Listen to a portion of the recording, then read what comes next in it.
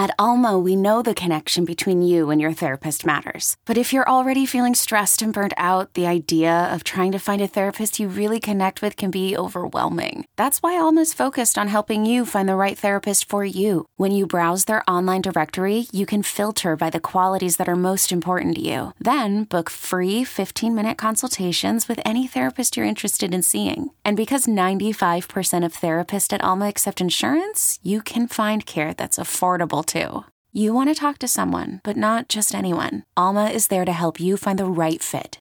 Visit helloalma.com/therapy30 to schedule a free consultation today. That's helloalma.com/therapy30.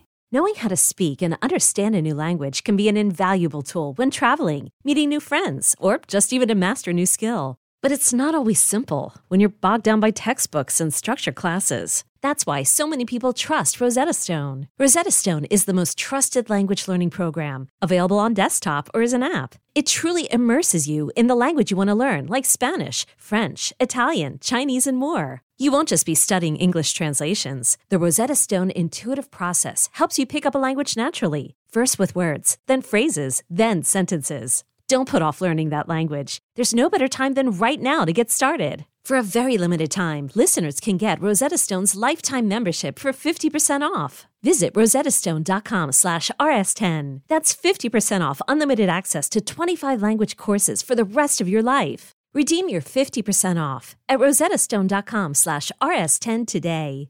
What's going on, guys? Happy Monday. I'm back for week 8.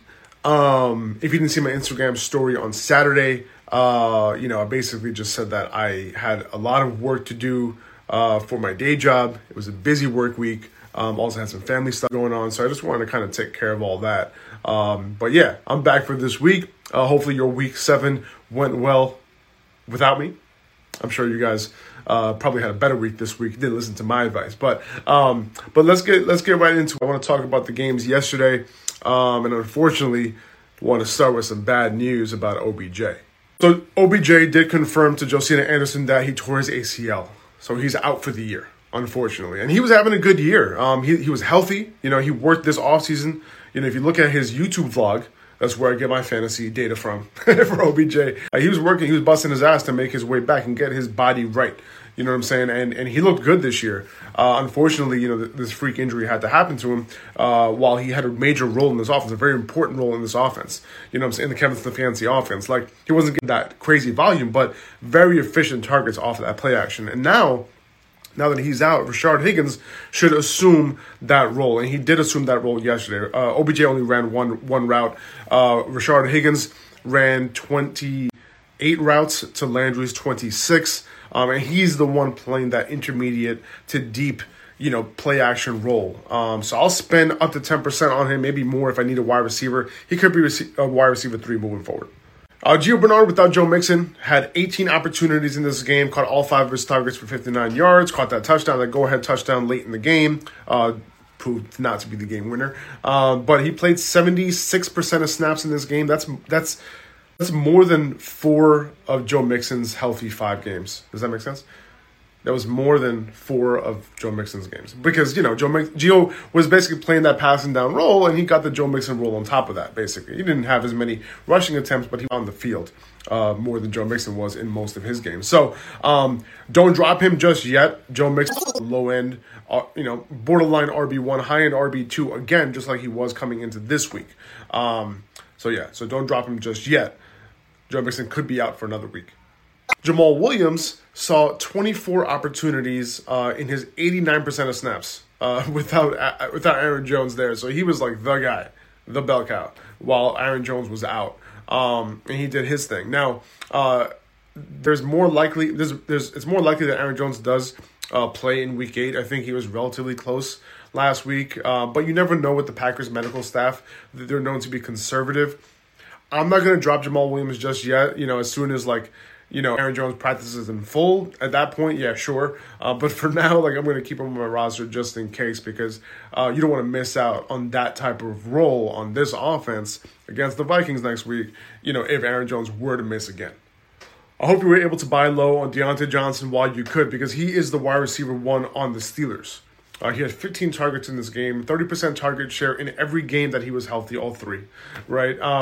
He had 15 targets in this game, did his thing, 2 touchdowns, nine catches. Ben is looking for him constantly. He's not a perfect product either. If you watch these games, like he makes little mistakes here and there, but they're looking for him, and they know what kind of guy they have in him. So him and Juju ran the most number of routes. They ran a full complement of routes. James Washington was relegated, as suspected. And we talked about this after Claypool's big week. And what I suspected happened, where Claypool basically won the job over James Washington in 3 wide receiver sets. Claypool is the guy. He ran, I think, 20 more routes than James Washington did. I think it was 30-10. So he's still viable. 1 target wasn't great, but I'm not dropping him, and I'm trading for him. So with Leonard Fournette back this week, he was their main running back in week 7. This game was kind of like over, right, throughout. Like they were ahead the entire game. So it's worth looking at the first half usage. And the first half, Fournette has 69% of the snaps, 11 opportunities. And, that's a big chunk considering, Ronald Jones was doing his thing, while Fournette was hobbled with that ankle injury. But Bruce Arians, it seems like he wants to go towards 7 targets for Fournette in this game. And that's where the difference is, right? So he can potentially be used regardless, even if this is a timeshare, as like a low-end RB2 right now.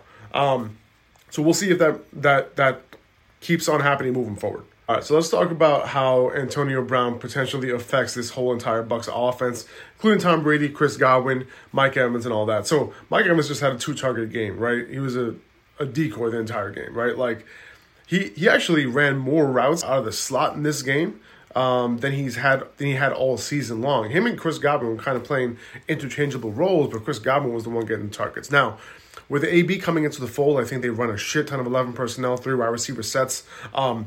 Or I think they were running 12 personnel, 2 wide receiver sets at the highest rate the 4th highest rate in the league, at like 28%. So nothing crazy, but I think with AB coming in, they're going to run a shit ton of 3 wide receiver. There's no reason to have Godwin or I'm not selling Mike Evans after a 2-target game, right? Like, I'd rather keep Mike Evans right now, wait to see what happens. I don't think he turns into a pumpkin. I don't think Chris Godwin turns into a pumpkin. And I do think Antonio Brown has the upside of being the wide receiver 1 on the Bucs. I do think that's his upside. I don't think he's washed. He didn't show any signs of that last year. As soon as he joined the Patriots for that one game against the Dolphins, like, Brady was just looking for him. I think he had 5 catches on that drive and the touchdown. Like, he was just like, boom, Brady to Antonio, boom, boom, boom. It was just easy. And they had a connection, instant connection. It was a small sample size, but, when Bruce Arians says that Tom Brady had nothing to do with this, I mean, there's a little crack of shit. You know what I'm saying? Like, he definitely had a big part in getting Antonio Brown the Bucs. So, that is a very likely scenario where AB, becomes like an instant wide receiver 3 with wide receiver 1 upside.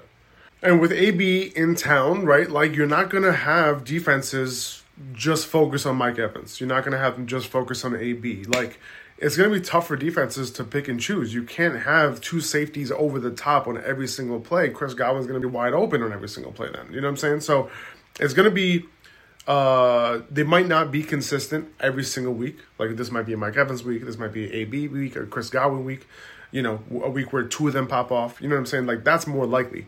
But I don't think these guys, like I said, turn into pumpkins. I think they are potentials, they're going to be ranked in the wide receiver 2 range most weeks, I think, with a little bit of inconsistency. But it doesn't ruin their value.